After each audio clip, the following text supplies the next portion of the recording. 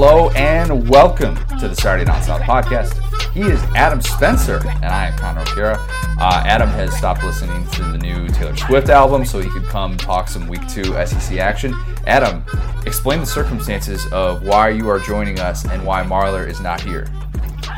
So from what I understand, Marler is out searching for White Claw due to the national shortage that's going on here. I think he's really upset about that and just really needs to get as much as he can, really. He's getting his fix. Yeah, exactly. Marler is out of commission today. He had appendicitis over the weekend. We'll go to a later. I hopped on a call with him and he gave us a brief 5-minute rundown. Let everybody know that he's alive, he's doing all right, but he was not in good enough shape to be hosting a podcast today and just sitting in a chair for a long period of time. Not the best thing. So Adam is co-hosting today. A little bit of a different type of post-Week 2 show.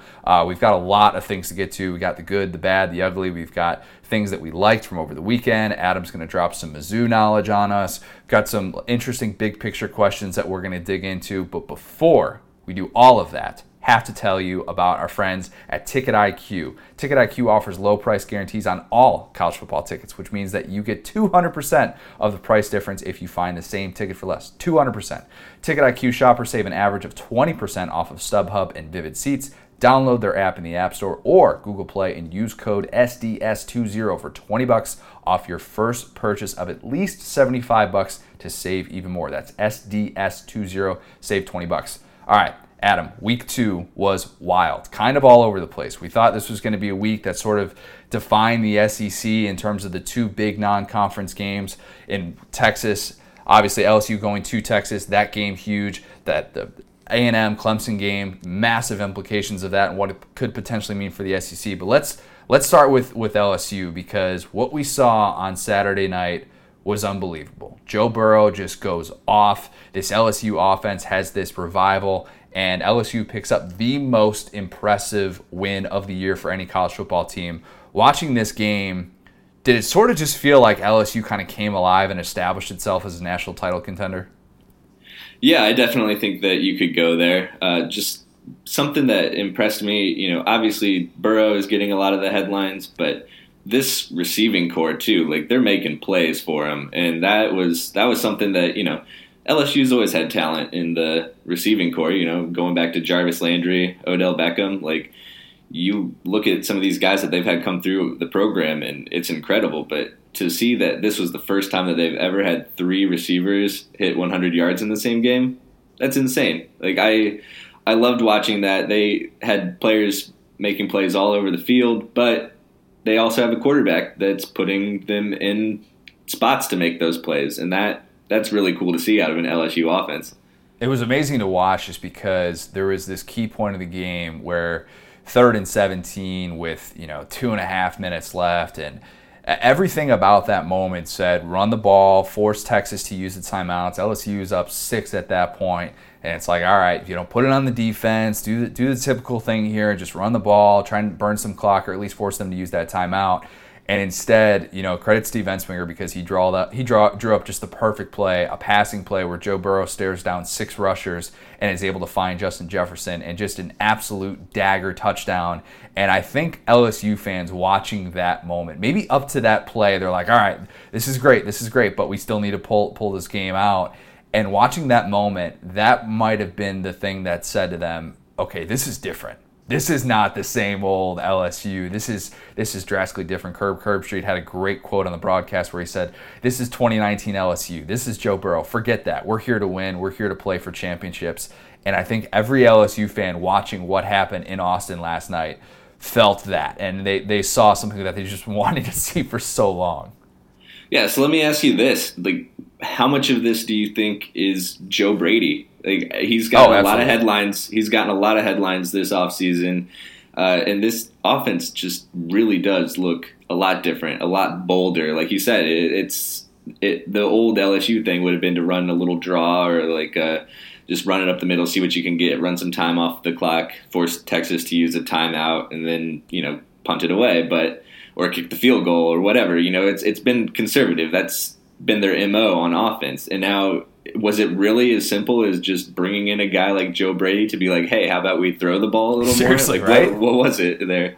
It's such a unique dynamic because I think we kind of take this for granted, and they kept showing the shots in the press box. I'm glad they did of Steve Ensminger and Joe Brady sitting side by side right there, because Brady's the one obviously who came in with the RPO system. We're talking about him last week, like, oh man, like this is really different. But at the same time, it's Georgia Southern. It's different when it's against Texas and it's in their house and all the hostility coming into this game. They're trying to claim DBU and all that stuff, and LSU just dunked all over that. But this unique dynamic that I give Coach O credit for recognizing that this could work, that somebody in Joe Brady's position wasn't going to want to come in and necessarily be like, all right, I need to be calling plays. I need to be doing this, this, and this, even though I'm coming from the NFL ranks. Steve Ensminger is still the one calling the plays. It's just Joe Brady's blueprint. He's the one who came in and implemented this offense.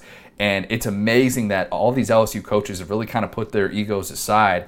And Coach O has built something special there. Like, everybody's going to, people are still going to hold him to like he needs to beat Bama to establish himself as this elite coach. Dude is 6-2 against top 10 teams since shedding the interim tag in the start of the 2017 season. Like, when can we finally start to give this guy the credit that he deserves? Because that team was ready to go from the jump, and the hires that he's made this offseason, we saw all that play out on Saturday night. Yeah, and 6-0 against top 10 teams not named Alabama. Right. Like, that's huge, and that's where any conversation of this has to start. Yeah, he hasn't gotten over the Alabama hump yet, but who has, other than Clemson and Auburn every now and then? Like, there's not a lot of teams out there that are beating Alabama. It hasn't been since like Hugh Freeze was coaching Ole Miss that they've even had like a consistent contender on a yearly basis. So, yeah, you're right. 6-0 against top 10 teams is incredible, and he's going to have plenty more opportunities to add to that as the year goes on because they still have a brutal schedule. So let's talk about that, because I think there were maybe even some Bama fans last night. I know Marler, had a comment where he watched this game and he's like, all right, this is definitely different. This is a team this is an offense that is capable of potentially beating Alabama. Did you watch that game last night and think, you know what? I'm changing my tune a little bit. Maybe not going full on, like saying, yes, LSU 2 months from now is going to upset Bama. But did you watch that game and think, maybe I need to give this more of a chance of actually happening? Well, let's just start with, can they put points on the board against Alabama? Like, that's the issue. And yes, I do think that they will avoid a shutout against Alabama this year. So that's a good place to start. And then, if Joe Burrow stays healthy, he does take some big hits and he's not afraid to stick his nose in there. And if they can keep all of their talent healthy, we already know that Alabama is dealing with some injuries. So if the Tigers can stay just as healthy as they have been so far this year, and I know that they've had some issues with Rashard Lawrence this week. I think Delpit was even banged up at one point. I think he came back in and finished the game. But as long as they can avoid any major injuries and keep these guys healthy, I do think that this is I won't go as far as to say that this is the year that they can beat Bama, but can they keep it a one-score game and have a chance to win to a point? Can they make it a toss-up game? And I think that this team does look like they can do that. Joe Burrow was special. I mean, real special last night. Like the type of special that I don't even know if Jake Fromm has had a game that good. And that's a good point. I love Jake Fromm, but I have not seen him play at the level that Joe Burrow played at last night on the road, hostile atmosphere, to come up with that throw in that spot on 3rd and 17. It was different than the Auburn game last year where, Joe Burrow silences the crowd and had that big-time throw, because before that, he really wasn't all that good in that game and his numbers that he was putting up, but he had already hit the 400-yard mark for the first time since 2001 that an LSU quarterback did that in that game. So just an unbelievable showing from him. The interesting thing now that I thought about, too, with this win, what this does for LSU, there is a path to the playoff that doesn't involve beating Alabama. And I know that sounds a little bit far-fetched, and people that hate the SEC would hear a comment like that and think, oh my gosh, you really think that could possibly happen? It happened to Bama in 2017, where obviously they lose that game to Auburn, and then they're still able to get into the playoff despite the fact that they didn't win their own division. LSU has this marquee non-conference win, and that's the difference. And LSU now has We don't know. The AP poll is going to come out in about an hour or so, I think. But I expect LSU to be sitting there at number 3 in the country. And like I said, as good of a win as anybody has. So that would be a fascinating element to this whole equation. If we're going into the Bama game and just kind of wondering, like, 2 months from now, if LSU's undefeated or something like that, if they are able to put together an 11-1 season, could get very, very interesting in Baton Rouge. But just a heck of a showing from the Tigers. So let me go one higher. I think that there's a chance that it would be absolutely insane, but there's at least a 1% chance right now that the SEC could get 3 teams into the playoff. Woo! Adam, on a certain scenario. Go in there. So let's say that LSU, let's say that they win out and they get to the SEC title game against an undefeated Georgia team. I see where you're going. Then Bama's sitting there with that one loss. They could get in with some help, like they did in 2017. And then both of those teams, like obviously, then both LSU and Georgia would get in with a close game in the SEC title game, theoretically. And Clemson would be the likely 4th there. So they're going to need some help, though. They would need Ohio State to do their thing and lose to a road underdog. Big Ten West team, yeah. They would need. I mean, Michigan looks like they're going to do the job anyway. The Pac-12 is basically out of it, other than Utah at this point. So, don't forget Washington. Don't sleep on Jacob Eason. I think you slept on Pac-12 After Dark last night, my friend. They lost to Cal last night. Don't sleep on them. I'm still not ditching the Jacob Eason hype train. They got a chance. Oh man, I don't know. I think they're done. Yeah, not ideal. But yeah, we're talking about this in week 2. Obviously, it's very early, but that doomsday scenario is still there. That's all that matters. One of those teams, the one team that would be there in this event of a 4-team playoff that would include 3 SEC teams, Clemson. A lot of people had questions about Clemson in this rematch against A&M because of what we saw last year. It was before Clemson made the full-time switch to Trevor Lawrence. A lot of people, myself included, were thinking that A&M was going to be able to kind of push them at least for 4 quarters. That did not happen. A&M in this game they were the bad of the SEC. Did not have a touchdown in this game for the first 59 minutes and got a nice little backdoor cover, little backdoor cover that I'm sure a lot of people appreciated. But Kellen Mond had a chance to make himself some money in this game, and he did not. I've been very high on Kellen Mond, and this game was not it for him. He played a little bit like his freshman self, and I'm not saying that he's regressed necessarily, but you just kind of felt like the moment maybe got to him, wasn't making those reads, wasn't picking up blitzes the way that he has been able to throughout this time that he spent with Jimbo Fisher. I thought that for A&M, this was a tough, humbling experience, because if you had gone toe-to-toe with Clemson again, that kind of says in year 2, all right, this daunting schedule that we have ahead, not that bad, but that was not the case at all. That's what was weird about that game, too, because at the start of the game, for the first quarter and a half, it looked like A&M was every bit into it. They just couldn't put more than field goals on the board. And when you're playing the Tigers, you've got to score touchdowns when you get the opportunity, because they were controlling that game, especially in the first quarter. Played well, Because once again, like you said, Kellen Mond struggled, and he certainly did. But, did Trevor Lawrence look like a Heisman quarterback to you at this point? Like, he hasn't, to me. Fair enough. You've been very critical of Trevor Lawrence. You've been very critical so far. The greatest ever talk needs to slow down to me. He's a great quarterback, don't get me wrong. And I'm sure he's going to have his moments this year, and I'm sure he'll be in New York when all is said and done for the Heisman ceremony. But, let's just chill. These 2 weeks here, he has not been the greatest ever. He hasn't even been the greatest this year, which goes to Joe Burrow so far, or Justin Fields, depending on who you like there. But, yeah, I just thought, like you said, it just early on, they didn't score touchdowns when they needed to. And then after that, I think they just got disheartened. And once Clemson got ahead, 17-3, it was over. They gave their best shot early, and it didn't work out. And then once they did that, they were done. The one thing that I think you can take away watching this, and I know there were still people who held on to this belief that, Clemson would struggle with an SEC schedule, or they wouldn't fare as well.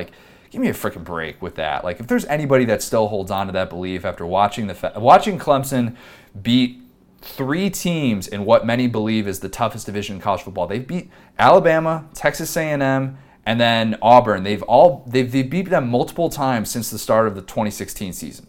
So like watching what they did to A&M, maybe it's a little bit of a different discussion if they go wire to wire with A&M. I still think Clemson dominates an SEC schedule, no problem. Like a team that's won 2 out of the last 3 national championships. It's silly that there are still people that even have that thought in their mind. But having said that, I do think Travis Etienne might not put up the numbers that he would, against the SEC compared to the ACC. We saw that run defense. We knew Mike Elko. That's what he does. He puts an extra guy in the box, and he was going to make Trevor Lawrence try and beat him. He was going to say, nuh-uh. Travis Etienne is not going to be the guy to beat this team. He was held to 53 rushing yards in this game.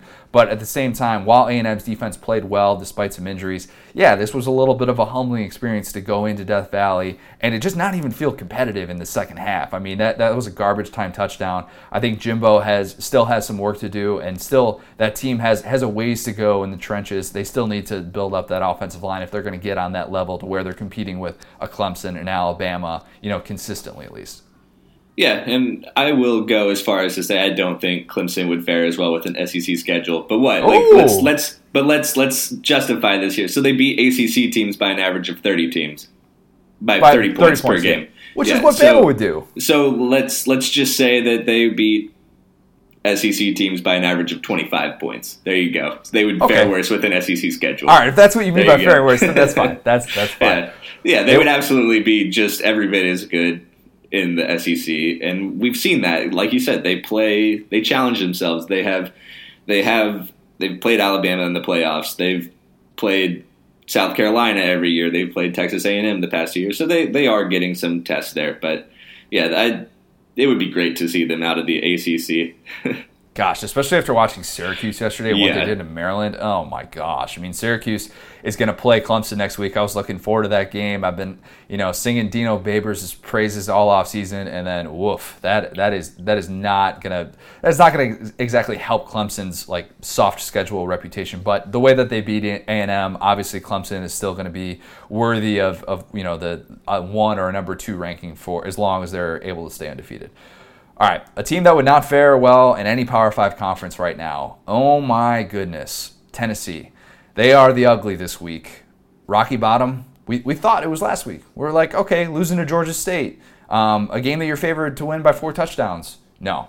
Rocky Bottom is losing your second game to start the season against a non-Power 5 team, dropping 0-2 for the first time since 1988. But it was the way that it happened. It wasn't just like BYU came out and they looked like just this all-world team. The fact that fans showed up and they were supportive, I support you Vols fans. I know you got a lot, they got a lot of crap last week because of the showing that they had in the second half of that Georgia State game. They showed up, they were ready to go. Whether or not that had to do with the alcohol being sold in the stadium, I don't know. But if it did, props, hats off. To have that gushing, just absolutely gut-wrenching final play in regulation, or second to last play, whatever you want to call it, where BYU's inside their own 20, down 3 with 20 seconds left, and then Tennessee's got a 99.6 win probability, and then they have a complete breakdown in coverage and this massive 65-yard pass play, whatever it was, to set up a game-tying field goal. Is a Tennessee fan, if there's that, that's the ultimate kick to the nuts. I don't know how it can get much worse than that in that moment, and then to lose in overtime, obviously, like that. Did you see this coming at all? Were you watching that game assuming it was over? Was everybody kind of all right, Tennessee finally got their win? Because I was. No, I mean, I'll tell you how it got worse was that the alcohol sales stopped at the end of the third quarter, so they had to watch that play. No. They had to watch that play, and they had to watch overtime with no beer to help them through that, and that I don't wish that on anybody. But yeah, when they have 20 seconds to go and they're inside their 20, you think that they're going to win the game, and they snatched defeat from the jaws of victory. I think that was a carryover from the Georgia State game, because that was just unacceptable, but that shows just how much of an effect that loss last week. They were just playing so tight for most of the game, too. Yep. It wasn't even just that last drive. They were just playing so tight. They were just asking for a mistake like that to be made, and then it happens at the worst possible time in true Tennessee fashion. And then the game-winning touchdown when they just got mauled at the line of scrimmage. That's just terrible. That's just been a theme though this year and even last year. So I have this point that, we've heard all offseason, Pruitt has been talking up how many 300-pounders they have, right? 2 to 15. Yeah. So what is 300 pounds if you don't know how to use it? It's just a fat guy. Like that's preach. That's all there is to it. If you get 300 is just a number, and there's a lot of different ways to get to 300 pounds. You can get to 300 pounds of muscle, or you can get to 300 pounds just to tilt the scales that way with a lot of not muscle, let's just say. You're saying Tennessee's just soft. 300 pounds of dough is what you're saying. That was how they were able to get their weight up. That's what it looked like. How else do you explain them getting dominated by Georgia State? And Georgia State was proven to be right by saying that they would get a tougher test from Furman, because they almost lost that game to Furman. And good old FU. Yeah, man. The fact that BYU scored that game-winning touchdown, basically just like moving the pile like that, was such a fitting way for that game to end.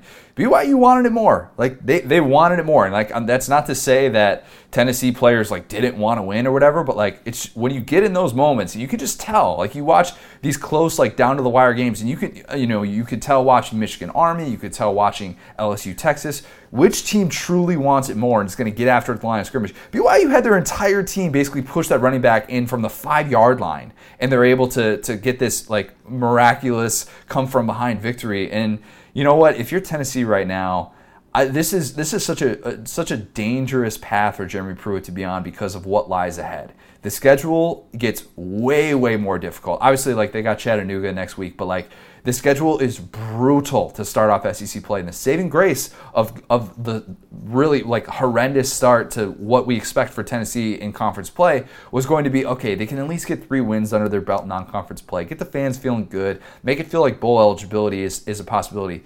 Is this team still going to be able to make it to a bowl game? Because I have serious doubts right now.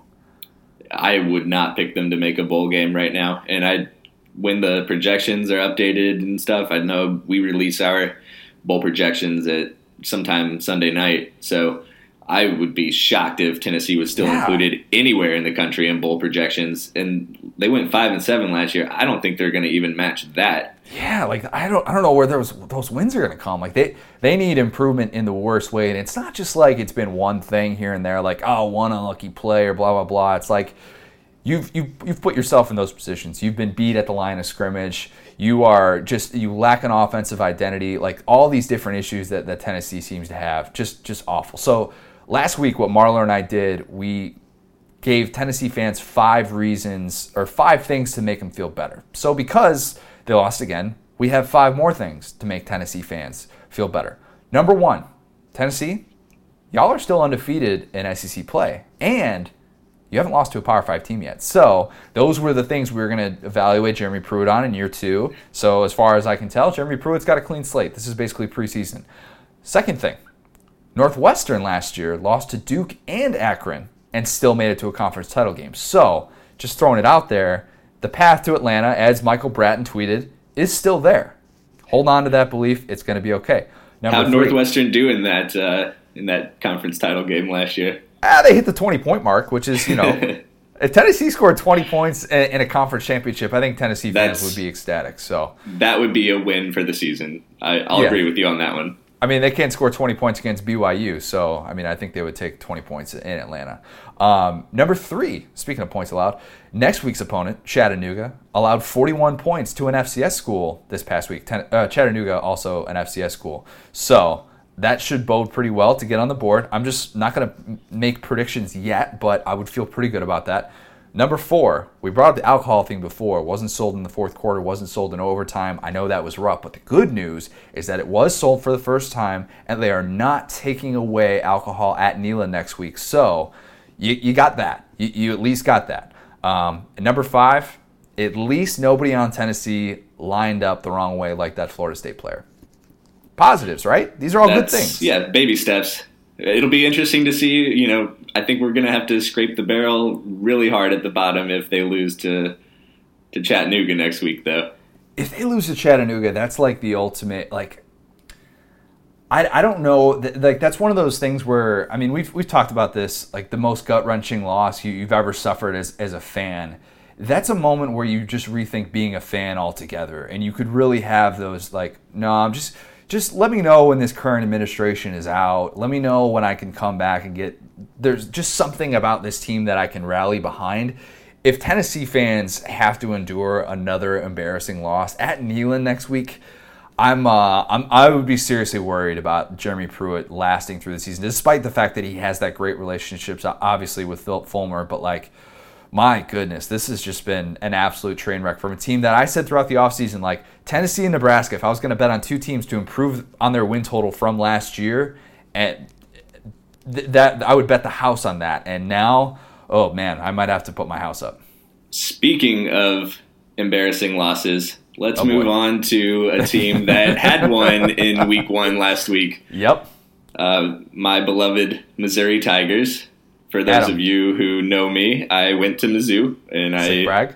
Yeah, I'm not shy about mentioning that in my articles. And yeah, they came out and laid an egg in Wyoming last week. But the good news is they bounced back. They got back to lower elevation, and they got back to doing the things that we thought that we were going to see, beating West Virginia 38-7, and it wasn't even that close because West Virginia scored a garbage time touchdown to get on the board there late. So let me start right there. The elevation was the difference, right? Yeah, okay. So can I have a minute to do a rant about Mizzou and how Go off. So my plan on how Missouri can go undefeated every year is if they get a preseason game. That's all they need. They need to get a preseason game. Interesting. And they need to lose that preseason game. In Columbia right now, there are 2 camps. There are the pro Barry Odom folks who were out in full force after yesterday's big win. And then there are the fire Barry Odom folks who were out in full force after week 1's loss at Wyoming. Both camps are right. Like that's what, like everybody has such a strong opinion, but the problem is that there is nobody better at rebounding from an embarrassing loss than Barry Odom. Well, maybe Nick Saban, but yeah, Barry Odom too. But no, the problem is Barry Odom has so much experience rebounding from embarrassing losses. That's the issue. So my solution, play a preseason game, lose, tell your team you're 0-1, and then start coaching like you coach every time you lose a big game because they're great at bouncing back. And it's ridiculous. Like, what beet juice was your big plan in week 1 to handle the elevation at Wyoming? Like, that's, I don't know. They looked tired and out of shape in the second half of that game when Wyoming was making the comeback.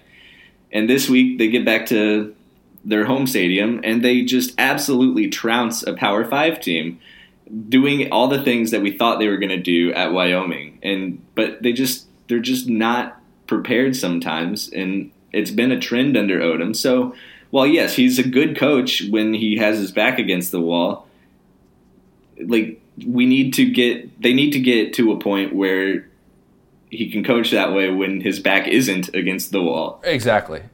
And I blame the beet juice thing. I think going with mustard is the better way to avoid well, that's to avoid cramping, I guess. So maybe that wouldn't be as good for elevation.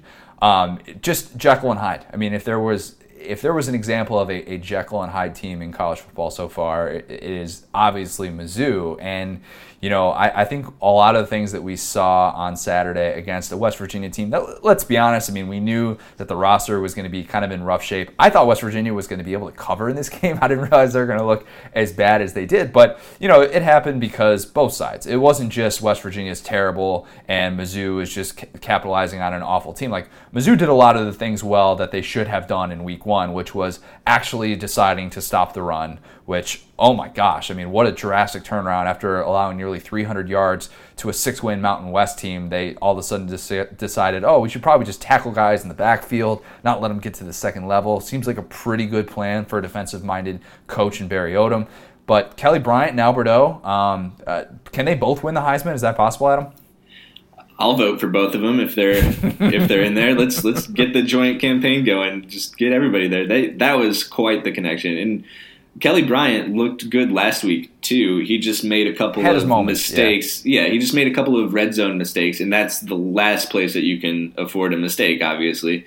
But this week, he took care of the ball more. Alberto had 2 touchdown catches. Kelly Bryant, though, he had a couple plays in the second quarter where he escaped just a free rusher. Like, there's no excuse for those players just not being able to bring him down, other than he's just really shifty. And he is. Got out, found tight ends each time. The first one was to Daniel Parker, and the second one was to Alberto for that wide open touchdown. Mm-hmm. Just a beautiful dime after spinning around every which way, and he located Alberto. Like, that's the sort of stuff that we thought we were going to get with Kelly Bryant. Just that escapability, that just, it's not necessarily like you don't need him to run so much. Like, he brings that to his game, which is great, but it's more about moving around in the pocket and keeping plays alive and letting those receivers like Alberto, like Jonathan Johnson, like Jonathan Nance now, those guys will get open if you give them time. And he plays that version of quarterback really well when he can dance around in the pocket a little bit. He doesn't need to take off. That's what makes him so dangerous, is that he can, but he doesn't need to. And those guys will get open and make plays. So that was fun to see that connection, especially between those 2 star players. Those 2 Heisman candidates. We'll go ahead and say it. We'll say it. So we have, speaking of odds, we have a little bit of we made a wager in the preseason. I'm not sure. I think I mentioned it once. In the pod, but just to revisit it now that we've had a couple games.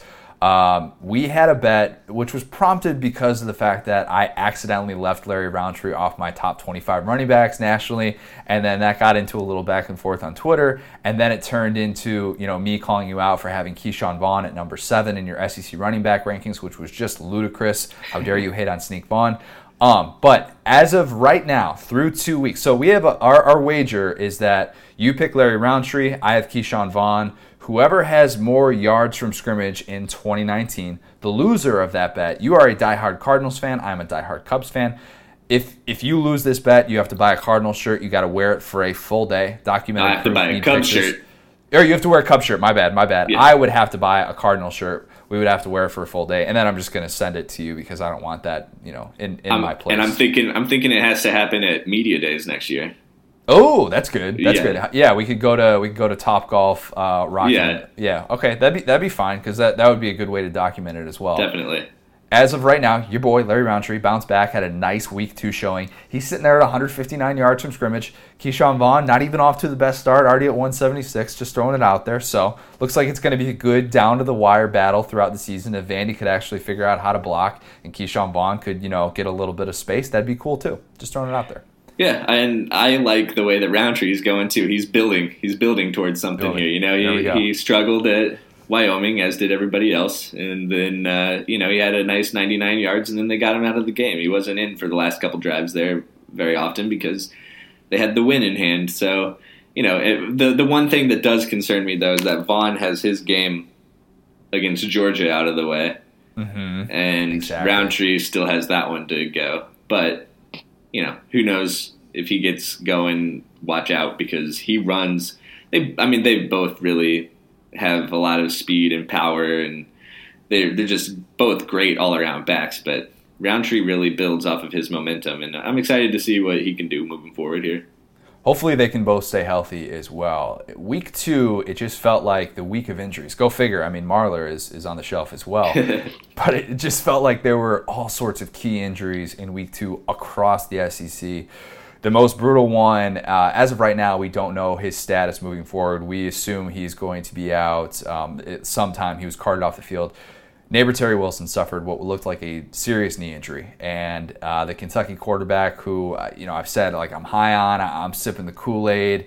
I think I might be partially responsible for this because on last week's pod, I said that the only way that I would change my pick of Kentucky beating Florida would be if Terry Wilson were to go down with an injury, and then sure enough, this happened. So I am really, really sorry. I need to send an apology to Mark Stoops. That's on me. But yeah, Terry Wilson goes down. Another quarterback Tommy Stevens went down for Mississippi State. He did not return in that game. Joe Moorhead just made it seem like he probably could have come back in this one, upper body injury. Garrett Schrader came in, kind of mixed results. Go figure, I actually forgot to bring this up the other day. Keaton Thompson, still on Mississippi State's roster, came back out of the transfer portal, but he wasn't able to play this past Saturday because he was dealing with like a thumb issue or a hand issue, something like that. But Mississippi State needs Tommy Stevens to be active and healthy. The thinking is that he's going to be able to, but Mississippi State faces a Kansas State team that's averaging 50 points per game so far. So that can't be right. I'm stunned. No more Bill Snyder. That's the big reason. Yeah, it's Chris Columbus, so that's totally different story. But brutal injury for, just brutal to see a couple of quarterbacks go down. Obviously against Southern Miss, a little bit of a different story. Mississippi State was still able to roll. In terms of most valuable players, there might not have been a more valuable player in the SEC go down than C.J. Henderson, the Florida cornerback who has just been lights out, was wearing a boot on the sideline, and Florida, has to lose him against UT Martin, an FCS team that they obviously didn't need C.J. Henderson for. That's the crushing thing. And this comes a week before the Kentucky game where, he would theoretically be matched up against Lynn Bowden, Marler's guy. We don't know the status of C.J. Henderson, just that it was an ankle injury. Probably not good when you're in a boot in terms of being able to play a week later, but you never know. We're probably going to get an update on that. More serious on the Florida side, Kadarius Toney left with a serious arm injury. Mullen kind of hinted that it was going to maybe be a kind of a week-to-week type thing. Toney had a post on social media that made it seem like he'd be out a bit. That's brutal for that team. Like we've talked about Kadarius Toney a lot and the whole he needs more touches thing, but I don't know. I think he's as dangerous a player as there is in the SEC in space. For that could change the way that teams match up against Florida. Even a team like Mizzou, which has had its defensive issues, not lining up, and if they don't have to face a Kadarius Toney, we think he'll be back by the time they have to play Mizzou. But at the same time, I think that changes the complexion of Florida's offense. Is that fair? Oh, absolutely. He does. You hesitate to compare anybody to what Percy Harvin did back in the day, but if there was ever a player on Florida that's been as similar to that, it's Kadarius Toney, and he just. We saw it in the Miami game, just what he was able to do when he got that touch. That was really where is Florida without that play? That was their everything. But yeah, I also agree that you just absolutely hate to see Henderson go down in a game where he could have sat on the sideline all game and they would have still won handily. And you make the point, but when you make the point, who's going to cover Lynn Bowden? Well, then you have to go back to who's going to throw the ball to Lynn Bowden at this point, because I don't know if you saw, but there was a hot mic on the field after the game that caught Mark Stoops saying that his guy was out for the whole year when he was greeting the Eastern Michigan coach at midfield. So it sounds like he's probably going to be out for the whole year, which really is awful. So. Just that game has just now lost a lot of luster. When you are talking about missing Terry Wilson, you're talking about Lynn Bowden having to work with a backup quarterback, but not getting covered by C.J. Henderson. No Kadarius Toney. It's brutal. Just put Cash Daniel at quarterback, Wildcat with him every single time. Cash Daniel, shout out to him, by the way. Our good buddy got his first career interception the other day. Good for Cash. Some key injuries on the defensive line. Rashard Lawrence, we talked about it earlier, LSU defensive tackle who's been in college for the last 8 years, seemingly. He went down with an ankle injury. It seemed like at one point LSU just had every key defensive player out in that game. Grant Delpit went out for a little bit, came back in. Michael Divinity seemed like he was down every other play at one point in the third quarter of that game. Just LSU had Tom Herman had some stuff to say about that. Ooh, yeah, Tom Herman. I'm surprised that Tom Herman would come out and call out anybody or suggest foul play. That doesn't seem like something he'd do. No, not him. He also would never mock a former Mizzou quarterback on the sideline or anything like that. I'm surprised you only referred to Drew Lock as a former Mizzou quarterback and not former Mizzou legend or he's not a former Mizzou legend. He is a Mizzou legend. Okay, fair enough. But yeah, Tom Herman maybe suspicious about some of those injuries when LSU looked like they were maybe trying to kill some of Texas's momentum. A&M was maybe accused of doing the same thing as Clemson because it seemed like every player was going down. Peavy went down, Matabike went down, and like Peavy didn't. I think Peavy maybe like came back and he wasn't supposed to or something. Like they'd already ruled him out, and then he came back in the game, and it's like, oh, okay, I guess that's happening. But it looked like A&M just got really banged up front. Did not do them any favors in that game. And then key injury for Auburn. Auburn's offense struggled a bit. We kind of expected that in the second game with Bo Nix. Maybe a little bit of a hangover, but Seth Williams has his arm in a sling. Of course, Seth Williams had the huge week one catch, as big of a play as there was in college football. Saw a possible separated shoulder, which would just be brutal. It seems like Auburn receivers can't stay healthy for whatever reason, and you hate to see that, obviously, as he's trying to develop a rapport with Bo Nix. Oh, yeah, absolutely. He was one of the most exciting players just in that game last week, too. And just you hate to see anybody go out with injuries, especially, like you mentioned, too, Matabike on A&M. That's a huge loss if he misses any time, too. I think I've been saying his name wrong the whole time. A&M fans, maybe you can let me know if I have been. I've been saying Matabike. I think Matabike sounds better. But I've been saying Matabike, but I could be wrong, too. So let's call him I'm sure someone will let us know. Yeah, seriously. Hopefully, a lot of these injuries are less serious than reported. But yeah, it just seemed like across the SEC, and it wasn't just like, oh, it's really, really hot and guys are cramping. It was like actual, like legitimate injuries to some key pieces. So that'll probably change the way that some of these lines come out and the way that we talk about some of these Week 2 games. All right. As I said earlier, I was able to catch up with Marler. Fortunately, he is alive, and he was able to tell us about Texas Pete. So let's kick it to that. We're now excited to be joined by a very special guest, very frequent guest, Marler. How the heck are you? I'm alive. I'm well. Uncle Chris had a very good day yesterday gambling. It was a very fun day outside of what happened on Friday. Okay, so I explained it at the top of the pod, but for those who don't know the full background of what exactly went on, can you just give a quick rundown of what your last 48, 72 hours have been like? So Thursday morning, I think you or Duff were texting me about something, and I was like, yeah, guys, I'm not feeling great today. I got a pain in my side. I'm not sure what's going on. And I just didn't want to there's a sharp pain. I woke up with sharp pain at 3 a.m. Thursday morning, and I was like, I don't think it's appendicitis because, as I've told you and I'll tell our listeners, one time in college I thought I had appendicitis. Dad told me to go to the ER, and it was gas, and that's a pretty embarrassing thing to get over with your friends after you go to the ER complaining about appendicitis, and it turns out it's gas. So I was like, I'm sure it's just gas, and there's just something wrong with my stomach. It'll be fine. And Friday morning is still sharp pain, and I went to the emergency care. They did a couple of tests, and they were like, yeah, you got to go to the ER right now. And it turns out I had appendicitis, had to be taken out immediately, had a quick little surgery on Friday, but was able to convince the nurse that I had a very important Saturday ahead of me, and she allowed me to go home after surgery instead of staying the night and the next day in the hospital, so I was able to come home and watch some football. Wait, real quick. Just so, I don't know if people realize this, you had the meme of you in the press box sitting next to Hugh Freeze. How did you find the time to do that on Friday or Thursday, whenever you were able to pull that off?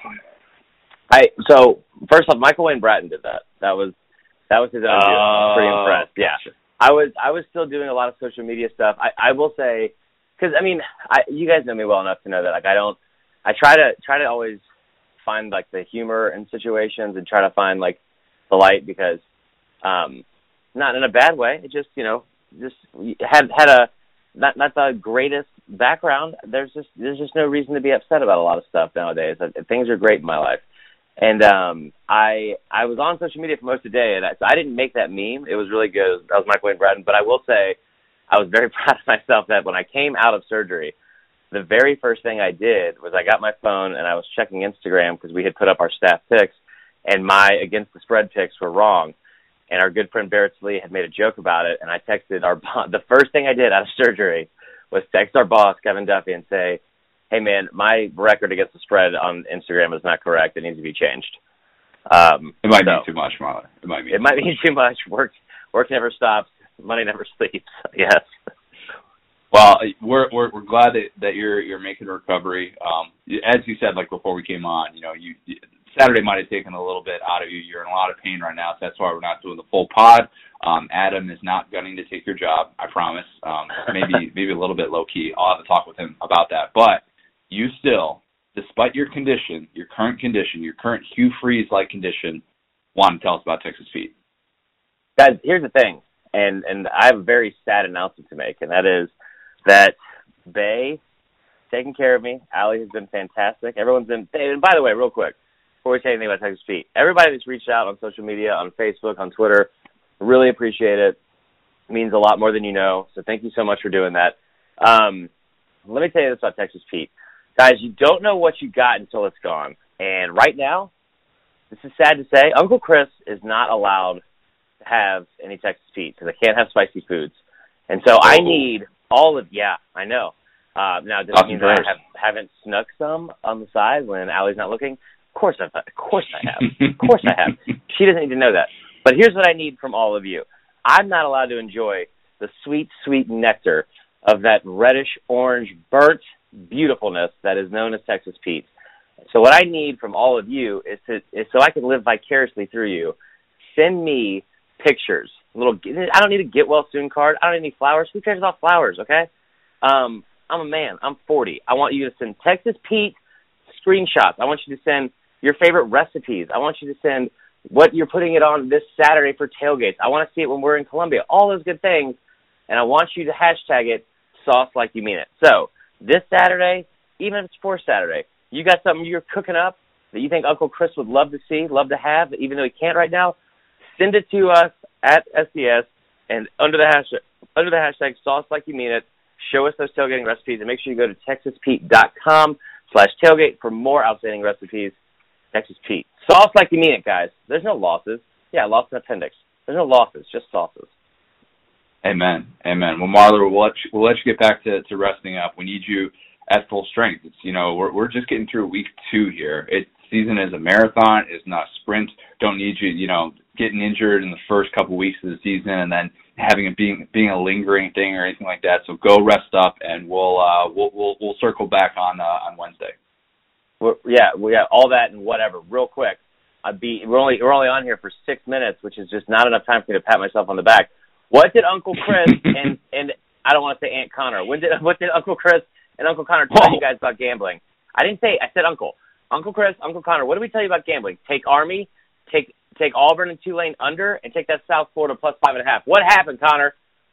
Boom. We hit all 3. We hit all that 5. Never happens. All right, all 3. Yeah, that's right. Okay, I'm gonna go take some meds. I'll talk to you guys later. All right, Marler, be well. We'll talk real soon, but just want to let people know that you're alive and you're gonna make it a small setback for a major comeback, right? That's right. Thanks, guys. We appreciate it. All right, rest up. Appreciate Marler for letting the world know that he did not, in fact, die on Thursday. He's doing probably even better than Hugh Freeze, so good to see that. All right, guy who was alive and well. South Carolina fans are talking about this guy. 5 things I liked. One of the things, maybe the most impressive, no, I don't want to say that. I don't want to go that far because he was Charleston Southern. Ryan Hilinski, though, heck of a debut for the true freshman quarterback. Gamecock fans were obviously really excited about seeing what he could do in his first career start. 24 of 30, 282 yards. South Carolina had 700 yards of offense, most in school history. I got crap for saying I don't care if he's thrown against air. What Ryan Hilinski is doing right now in this week, this first game that he's starting, very impressive. What did you think of the true freshman? Well, we mentioned the Heisman candidates earlier. Let's go for it. Let's fire it up right now. No, you're right though. I know that you took a lot of crap for that tweet, but just for a true freshman, to be able to do what he did against anybody is impressive. Obviously, I was joking about the Heisman thing. We got to see more, but no. Let's start it up. All right, you're right. Put him in New York. Just get him there. No, but yeah, the completion percentage was great. The way that he was able to immediately step in and get the ball to guys like Brian Edwards. That's going to be a guy that he needs to have immediate and excellent chemistry with. And it seemed like they were there. And 700 yards, again, great. He had the ground game going, and just the way that he handled the atmosphere. Like, wherever he played in California in high school, I guarantee you it was not Williams-Brice Stadium. And just stepping into that atmosphere and being able to do that. And then the part that I liked the most about his debut was just when Joyner got in and ran that awesome run down the sideline, set up another run for a touchdown. The first person that was going crazy on the sideline was Ryan, and that was awesome to see. It reminded me a little bit of the Tua Jalen dynamic from a couple years ago. Obviously not making the comparison there. Do it. But just that was awesome to see. And it just seems like those two guys really liked each other, and I bet that that's a big reason why Joyner stayed. Good point. Yeah. South Carolina, as we talked about, like, I think their potential changes, their potential ceiling, I think it was much lower with Jake Bentley. He kind of knew what it was. Ryan Hilinski is still an unknown. We're going to learn a lot about Ryan Hilinski this week when he has to face Bama, of course. Absolutely. But just for a good game to be able to get his confidence, not have to just get peppered. You know, you talk about like what it can do for a true freshman if they sit there and they just get sacked 8 times in their debut or something like that. They can get a little bit skittish. That was not the case at all. Speaking of true freshmen, George Pickens. Another thing I liked, that catch that the Georgia 5-star receiver made. Wow, on the left sideline, just like diving and tumbling at the same time. I've never done that motion even like on a trampoline or anything, so I can't speak from experience, but just an unbelievable catch that he made, and he ends up leading Georgia in receiving yards. A guy that Georgia fans obviously really, really hyped up about, and they need to see him show up in a big way. And when he has catches like that, it just kind of makes you think, all right, this kid can be absolutely special for us. Yeah, I really liked seeing him just show up at all. Like we had to wait a week because he didn't do much against Vanderbilt. I don't think he had a catch in that game. So just this was his real like debut, and just this is what we've been hearing about all summer. This is what we saw in the scrimmages and stuff. That catch that was leaked via video, that was incredible. And like this shows that he can do that in games. And like, I wouldn't be surprised if he's their number one receiver by the time all said and done this year, because he's that good, and he's already got every physical attribute that you want to see in a number one receiver. So I'm excited to watch him just every week moving forward. He's going to be a must watch. Yeah, starting, not starting, doesn't matter, Georgia fans. Yeah. Like, if he's good, he's going to be able to get his targets. There's no doubt about it. Alabama's run game. So the thing I liked was Alabama's run game puts up these big numbers, and then everybody afterwards is still talking about how big of a concern it is. And like, I get it, because it's Bama. It's you're searching for perfection. This is the revenge tour. It's not the let's take our foot off the gas tour. Bama had 318 rushing yards and I thought looked pretty good in the second half. But the comments afterwards are, man, like we couldn't really get Najee Harris going. Like Brian Robinson didn't have necessarily the game that we were hoping to in a matchup like this, which is as favorable as any that Alabama has all year. Yeah, they still put up 63 points in this one. But if you kind of break it down, it's like, well, 75 of those rushing yards came via that swing pass to Henry Ruggs, and Tua had that long TD run. So if you kind of break it down a little bit differently, the numbers can be skewed. But is this a legitimate concern for Bama, do you think? Like, was it fair for them to come out and basically be like, yeah, even though we hit 3 bills on the ground, we still have issues establishing the run? I just look back to that Florida game and I say, do you want to necessarily establish these guys in this game against New Mexico True. State? Good point. Like every touch that, especially the running back position, every touch is that's a ding, and you can only take so many. Like, that's been the knock on Alabama running backs when they get to the NFL. It's like, oh, wow, they're all used up by the time they get to the NFL, and they kind of suck when they get there. So just think of that the same way. Like, every hit that Najee and Brian didn't take on Saturday means that they have one more in them when they get to the playoff or the SEC championship game or against LSU or against Auburn or against Texas A&M. Like that, those are the games that, like, I don't care how you do against New Mexico State. Like you said, they put up 63 points. They could have also won that game by 30 points playing entirely backups and third stringers. So, like, I know that Nick Saban went on that big rant afterwards where he called out the reporter. He's like, well, we can't get teams to play us. Like, you try calling teams and we'll play whoever you want us to play. Like, because the reporter asked, like, what do you think that this game does a good job of preparing you for the SEC schedule? And, like, that was the answer. He could have just said no. Like, these games don't do anything for that. But he also came back and said, he's just like, look, you have to prepare. We can get better against anybody. And that's absolutely true. And, you know, there is one guy that this game was huge for, and that was that was the kicker. Will Reichard. We criticized him in the opener. He may or may not have slid into the SDS DMs, tried to get a little bit of extra attention, just throwing it out there, whatever. We see you, Will. Two. Yeah, he will. He will from having a game like this. Here we go. This is your attention. Two kicks from 48 plus, and he didn't miss a single extra point. That's got to be the biggest. I mean, that's what makes MVP. Alabama fans the happiest. I guarantee you. Oh my gosh! I mean, for all the Alabama fans that were able to stand out there in the heat, you got a treat because you got to see some kicks go through the uprights, and you know what?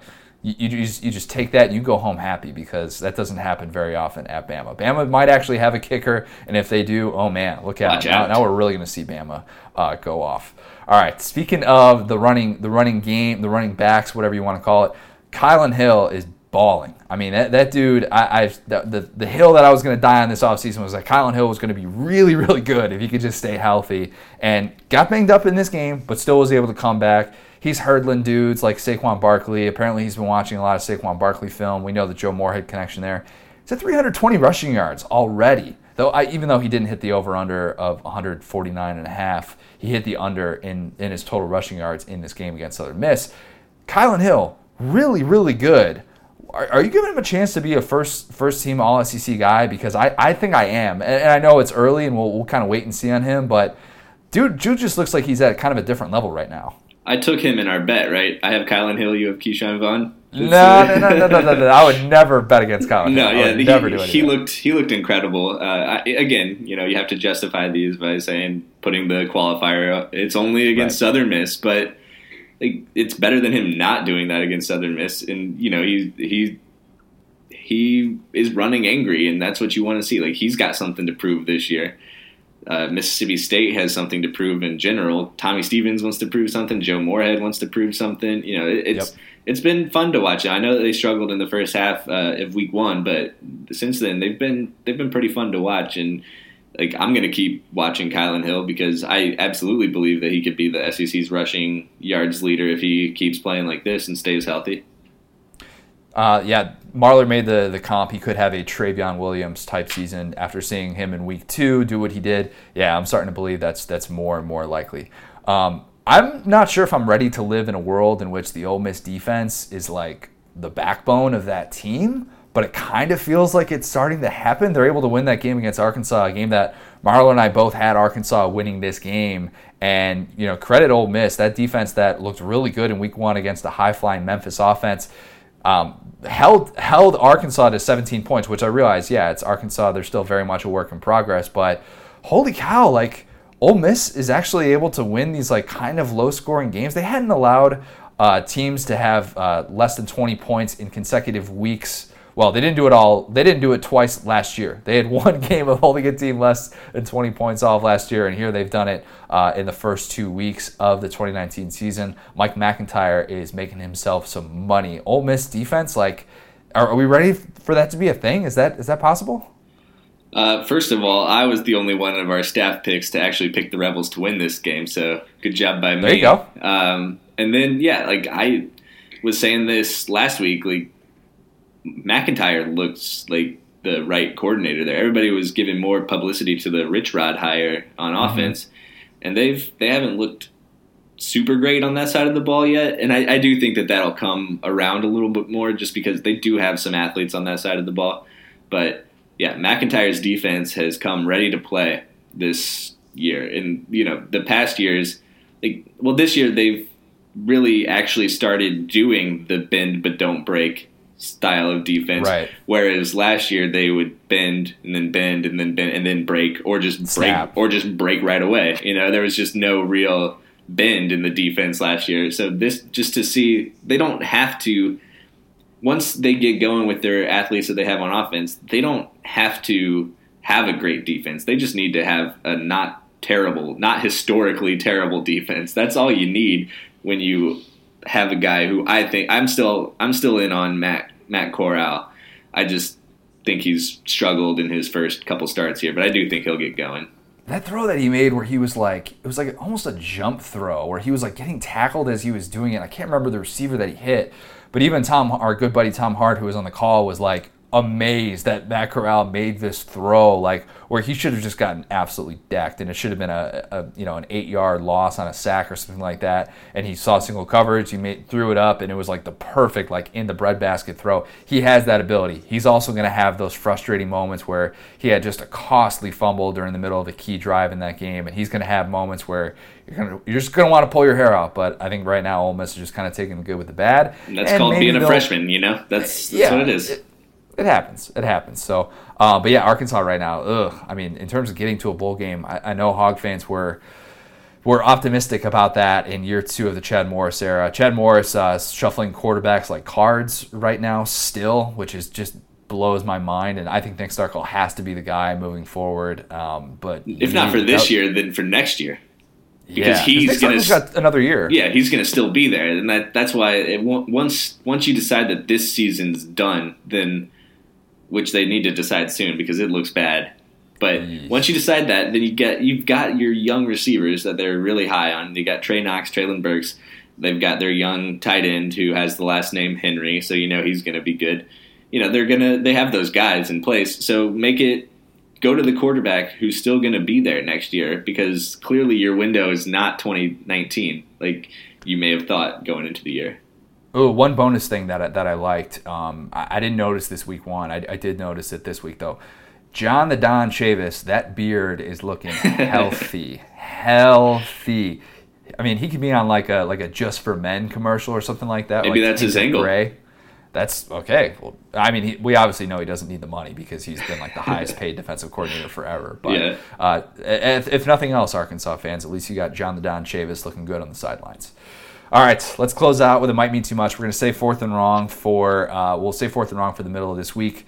This It Might Mean Too Much was actually sent to me last week via Kyle Matlock, somebody who sends a ton of It Might Mean Too Muches. He's been fantastic in that department. But he sent this story along, something that his wife experienced. His wife, Nikki, experienced this. So this is from Kyle Matlock. My wife was taking our son, just turned 1 year old last week, to school this morning. I don't know how that works. 1-year-olds are going to school now. Whatever. All right. She was turning right, and there was a line of cars, so she drove through the safety lane to get to the turn lane up ahead. She was running a tad bit late. After she turned, she sees the blue lights. The cop gets to the car and tells her what she did wrong. She apologizes, and he heads back to the Popo-mobile. This is, again, Kyle's words. When he gets back, he hands her license and says, I'm going to let you go this time, but only because you're a Tennessee fan, and I know you're having a rough week. Ouch. That was last week. Was last week. So here's the thing. Tennessee fans, y'all got to get out of jail free card for this entire week. Stay away from Knoxville if you're not a Tennessee fan right now is what I'm learning from this. Yes. I think there could be pretty much anarchy. Not to say you want to go burning couches and doing that stuff. That's a little bit, Full-on purge. Full-on purge. Yeah, full-on purge. Make it happen. If you want to speed, I think that's just you're out. It's like this is the equivalent of your pregnant wife in the front seat right now. If you're a Tennessee fan, exactly, you've got an out. So Kyle Matlock, thank you for sending that along. Quick, also want to get to. We have a couple of 5-star reviews that I want to get to as well. This one from Nelly6764, subject: Best college football podcast. I live in Boston and find it a real struggle to have any decent college football talk. This podcast is by far the best podcast I have found, and it isn't close. Texas Pete's is where it's at. Go Gators. Thank you, Nelly. Probably the real Nelly. St. Lunatic. as you're a fan of, I'm sure. I believe he is a Mizzou fan. Just for is the Nelly record, a Mizzou fan? He would not say "Go Gators." Do we know if Nelly's a Mizzou fan? I think he would say that. As a guy who had a friend who mowed Nelly's lawn. Oh, sick brag. Yeah, I don't know if he's a Mizzou fan though or not. I can't make that statement definitively. All right, this last one from Mark Byers. Subject: When you're saucing, you're bossing. Amen, brother. I discovered this amazing podcast last year and loved every minute of it. It helped me get through the stress of senior year. Thanks, guys, and keep up the good work. If you like Texas Pete, give me a hell yeah. Hell yeah, brother. I just ran out of Texas Pete this morning. Need to go to the grocery store right after we finish this podcast. Load up, maybe get me a Tommy O'Rourke-sized case of Texas Pete. Adam, how has your first full-time co-hosting experience been? Oh, I just imagine how many 5-star reviews you're going to have next week after I just hosted this. Not to toot my own horn or anything, but guest podcast hoster of the year, I don't know. I think you're up for it. I don't know what kind of podcast awards are available, but I think you definitely have to be up for it. We're going to get 5-star reviews that are going to be like, who's that guy that dropped all that Mizzou knowledge and came up with that great idea for Mizzou undefeated season? Oh, that's Adam Spencer. Thinking outside the box. The box. You are. Follow him on Twitter. It's at Adam Spencer 4, correct? That is right. Is that because 1, 2, and 3 were taken? There's a Adam Spencer in Australia who's apparently like a comedian. And he's Tommy O'Rourke. Say hi to him. So he's pretty famous, so I had to go with 4. Okay, well, Adam Spencer 1, 2, and 3, not as good as Adam Spencer 4. That's right. Adam, we appreciate you coming on. We're gonna have to we'll talk again probably real soon when we get like our Kelly Bryant Heisman campaign stuff going. Alberto / Kelly Bryant Heisman campaign. Ryan Helinski, pretty much everybody in the SEC. We'll have you come on. We'll break down their Heisman odds, all of that stuff. Make sure that you are watching Facebook Live. I believe Marler is going to do that Monday nights at 8:30. That's the tentative plan. Follow him on social media. Huge weekend ahead. Marler is hosting a tailgate in Columbia, South Carolina for the Alabama-South Carolina game. He's going to have all those details on social media. Make sure you're following us on all forms of that. Follow us on Instagram at Saturday Down South. Follow us on Twitter at the SDS Pod, at Vern Funquist, at CJ O'Gara.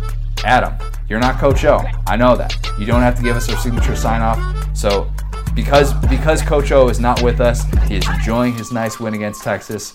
We'll just say it might mean too much. We'll talk to you guys later this week. All right, thanks a lot, guys.